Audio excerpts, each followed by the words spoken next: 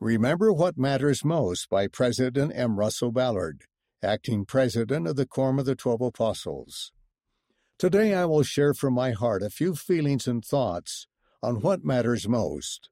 First, a relationship with our Heavenly Father and His Son, the Lord Jesus Christ, is most important.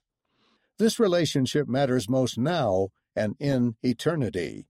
Second, family relationships are among those things that matter most. I recognize some may not have the blessings of a close family, so I include extended family, friends, and even ward families as family. These relationships are essential for emotional and physical health. Another thing that matters most is following the promptings of the Spirit in our most important relationships and in our efforts to love our neighbors as ourselves, including in our private and public ministries.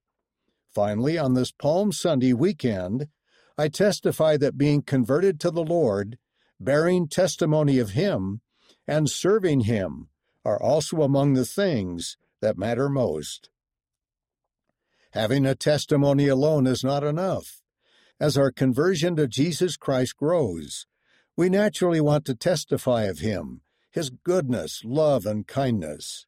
I invite you to bear your testimony of Jesus Christ more often.